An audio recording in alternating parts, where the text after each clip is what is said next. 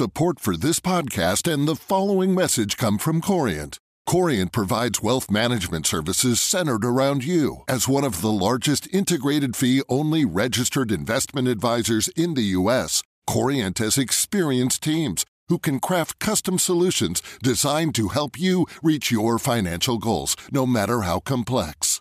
Real wealth requires real solutions. Connect with a wealth advisor today at Corient.com. That's Corient.com.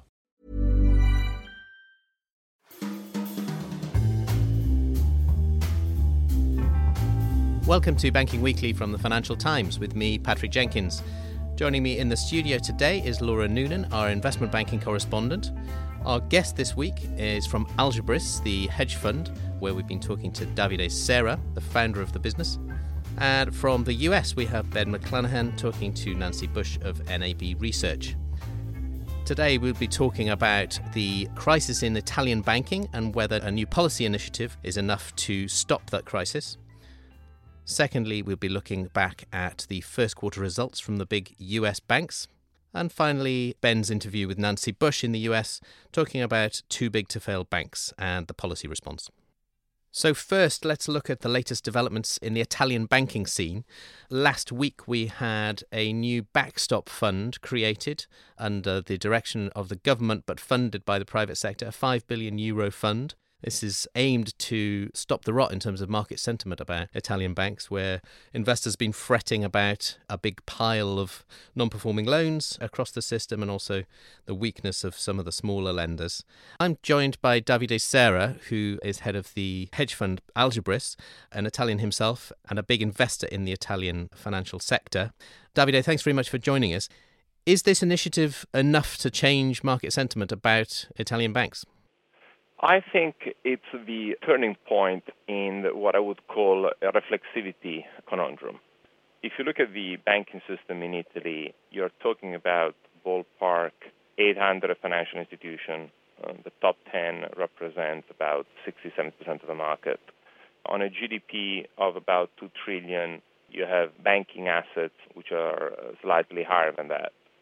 You're looking at a liquid wealth in the country of around 3 trillion, and it's very well funded in terms of loan to deposits, so banks are rich because clients are rich. The main problem with Italy lies on the public debt side, but not on the private wealth side. And there was a reflexivity whereby for a capital shortfall between, let's say, 2 and 3 billion in two non-listed savings banks, you had a risk of a deposit run, which could have been self-fulfilling. And so I think the private sector did very well in getting together because basically they can invest at zero pre-money in these institutions. I think they can work them out over the next couple of years. They can run them better because they were mismanaged. And so this had two positive effects. It stopped a self-fulfilling expectation of the pyramid collapsing. If you think that the country has 3 trillion euro of liquid savings, what are 2 billion euro? Yeah, we're talking about less than 1 basis point. And most importantly, from a bank's perspective, this will turn out to be cheaper and will end up making money. Because if I see what happened in November, December, when 4 small institutions were sized up, eventually they cost the banking system, the private sector, 4 billion euro. And those banks had less than 40 billion euro in total assets. These two institutions we're talking about, Veneto and Vicenza, first, they are in a very rich area, Veneto, close to Venice. You're looking at 10-15% GDP in the country.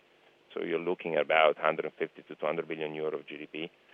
Secondly, they're productive company. They're SMEs and companies which are performing good. You have some of the excellence in the country there, from Luxottica, which is the largest high brand manufacturer, to Illy Caffè, to Segafredo. So it's a real region with real businesses. And I think by injecting capital into these institutions, they stabilize the market, they have time to work out the NPL problem, and net, I think it's a win-win. Well, what about these non-performing loans, though? It's all very well to have a backstop fund, but there is something like 360 billion euros of non-performing loans in the Italian banking system. Is this really going to be a 5 billion euro backstop fund? Is that going to deal with that issue? Yeah, I agree. Let's give some clarity to the numbers. 350 is the sum up of restructured, non-standard, substandard, and NPL loans. If you look at the definition of NPL loans, which is already strict in Italy, is only 200 billion. So the real issue is 200 billion, because all the remaining 150 are actually paying, for the time being. So there's 200 billion that is not paying. Of the 200 billion, you already have 120 billion in cash provision. So that's provision that the private sector has already taken without any government guarantees, any government support. So the net number goes down to 80 billion. And for this 80 billion, there is a collateral value, which is estimated to be in the range of 120. Then we are the second largest investor in the country in secured assets backed by real estate. And most of the time, we've already been analyzing a significant proportion of this NPL. Most of the time, no one disagrees on the value of the collateral. The key unknown is how long does it take to get hold of the collateral? This is the key question. Well, let me pick you up on that point about bankruptcy, because that is the nub of things, really, in relation to this whole NPL question and the collateral that Italian banks technically hold against loans. But under Italian bankruptcy law, it often takes far longer than elsewhere for collateral to be recovered. And the banks have understandably demanded that there be, as a quid pro quo for this backstop fund, changes in the bankruptcy law. Is that going to happen, do you think? Yeah. So I think the first, let's say, for the benefit of explaining the issue, if you look at the court proceeding in, let's say, UK, it takes about 24 months to get hold of a collateral. Between France and Spain, it takes between 2 and 2.5 years.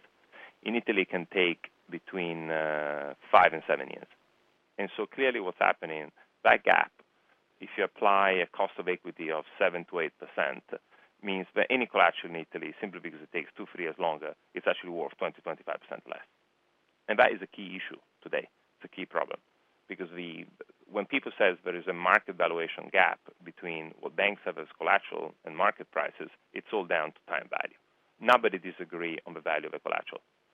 And I think for the interest of Italian citizens, it's no good to have a system that is so expensive, takes so long to settle civil causes. It's basically the number one obstacle to investments, both from the residents and from the international investor. And as a result, I think the government has already started the reform last year on civil proceeding, and I think it's going to accelerate it on the bankruptcy. The bankruptcy law dates back to the Mussolini times, particularly on the corporate side. Back then, under Mussolini, basically it was very hard for businesses to go bankrupt because the revenue were directed at the state level. And so what happens, Italy has a very punitive bankruptcy law. If you go bankrupt, it's a real shame. You can't set up new businesses, and there are lots of problems whereby, people cannot lend to you. Today, for example, international funds cannot lend money in Italy. You need to be approved by Bank of Italy. So it's all sort of bureaucracy that basically make the system uncompetitive. And I think the government has been working on a comprehensive reform package. That's what they've been saying, at least publicly, for the last couple of months. And then the issue is, when is the right time to put it through parliamentary approval?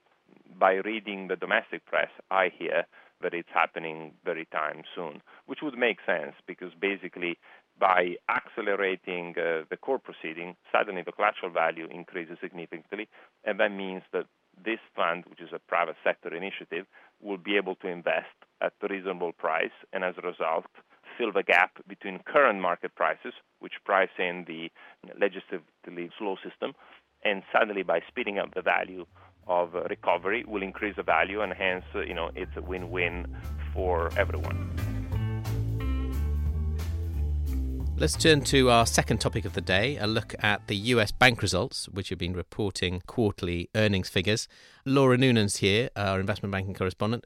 Laura, what have we seen in terms of trends from the US banks? We had Morgan Stanley on Monday, which had numbers that looked pretty bad, although they beat very low analyst expectations. So good, but very bad. I think that's this theme that we've seen fairly consistently across the US banking results season. So in the case of Morgan Stanley, on a per share basis, their first quarter earnings were down 53%.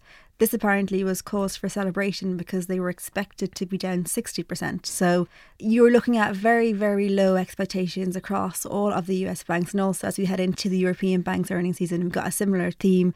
So early on in the year, we had very volatile market conditions. We had a lot of CEOs, a lot of CFOs coming out there making really some very, very grim pronouncements about the state of the world, which did then lead to a lot of analysts on both sides of the Atlantic making some very big cuts to their estimates.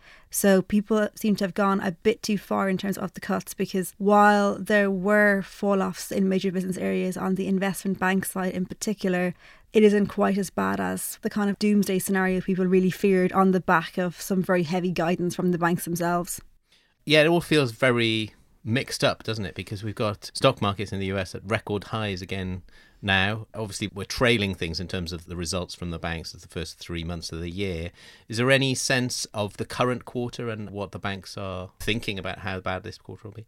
I mean, if you take the overall investment bank and securities businesses, on the securities side, so that's on the side where they buy and sell shares, bonds, there's certainly a sense that things have turned. So we had some comments, I think, from the CFO of Morgan Stanley saying that he feels things are getting a little bit firmer with each day. So on that side, things are improving.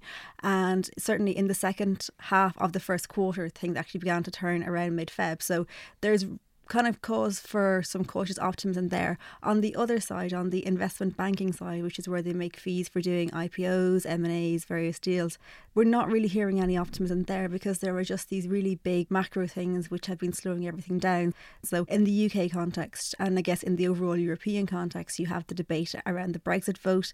That's not going to be resolved until the end of June, and it's very hard for anyone to think about buying or selling any major assets within the EU, even when you have such a big uncertainty. In the US, you have uncertainty around the US election. That isn't going to be dealt with until the autumn. So there are all these really big things which are making it very difficult to do investment banking deals. And when you talk to investment bankers on that side of the house, I'm hearing very little optimism for anything turning around there. So in summary, if the US bank results for the first quarter looked bad, albeit against even worse expectations, then we certainly shouldn't get our hopes up about the European banks. Yeah, because the only bright spot in the US, or one of the bright spots, was around how the retail banks did. They actually had quite a good performance. In the European context, we haven't had any help on the interest rate side, so there's no real cause to expect anything other than the retail bank performance to have disimproved as well. Thanks for that, Laura. Let's move on to our final segment for the day. Ben McClanahan, our US banking editor, has been talking to Nancy Bush of NAB Research about, among other things, the issue of too big to fail banks and the credibility or lack of it of regulators' plans to deal with them. The living wills, thinking back, it seems a long time ago now, to Wednesday last week when JP Morgan got things going. Right. Jamie Dimon seems a little upset that some of his thunder had been stolen by this announcement, this surprise announcement. But in your latest column, published on SNL.com, you argued that the whole thing's a bit of a charade. Oh, it is, absolutely. It is, and I'm not the only one who holds this opinion, but the thought that we're going to be able to, in the middle of a financial crisis, just stop, take a company like JP Morgan Chase and say, okay, well, we think you're approaching a meltdown. You have to step aside. You have to follow through with this living will. You've got to find buyers for these organizations. You've got to value the assets correctly. It's just not going to happen. It's just a fantasy.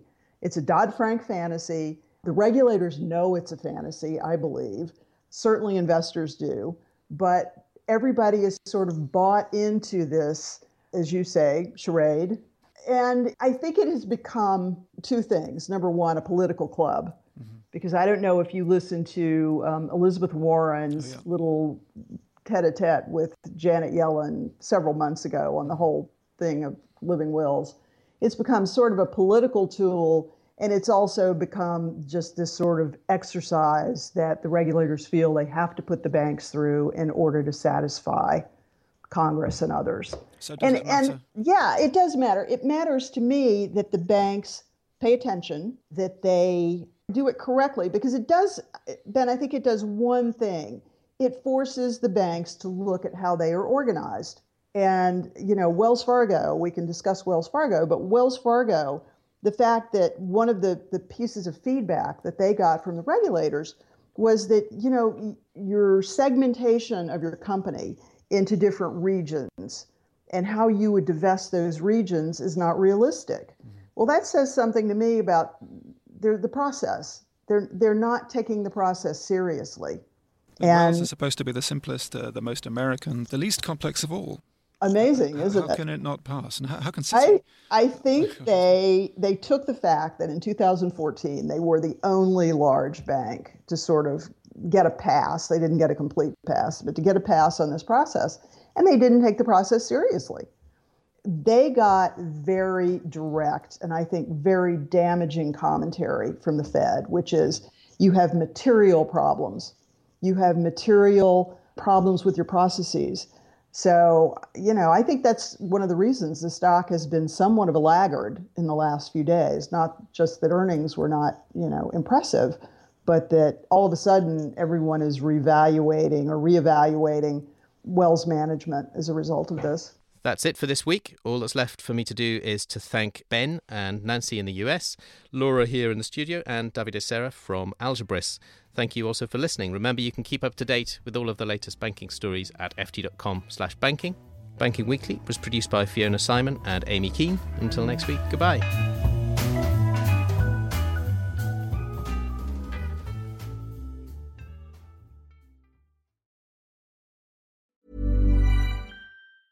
Support for this podcast and the following message come from Corient. Corient provides wealth management services centered around you. As one of the largest integrated fee-only registered investment advisors in the U.S., Corient has experienced teams who can craft custom solutions designed to help you reach your financial goals, no matter how complex.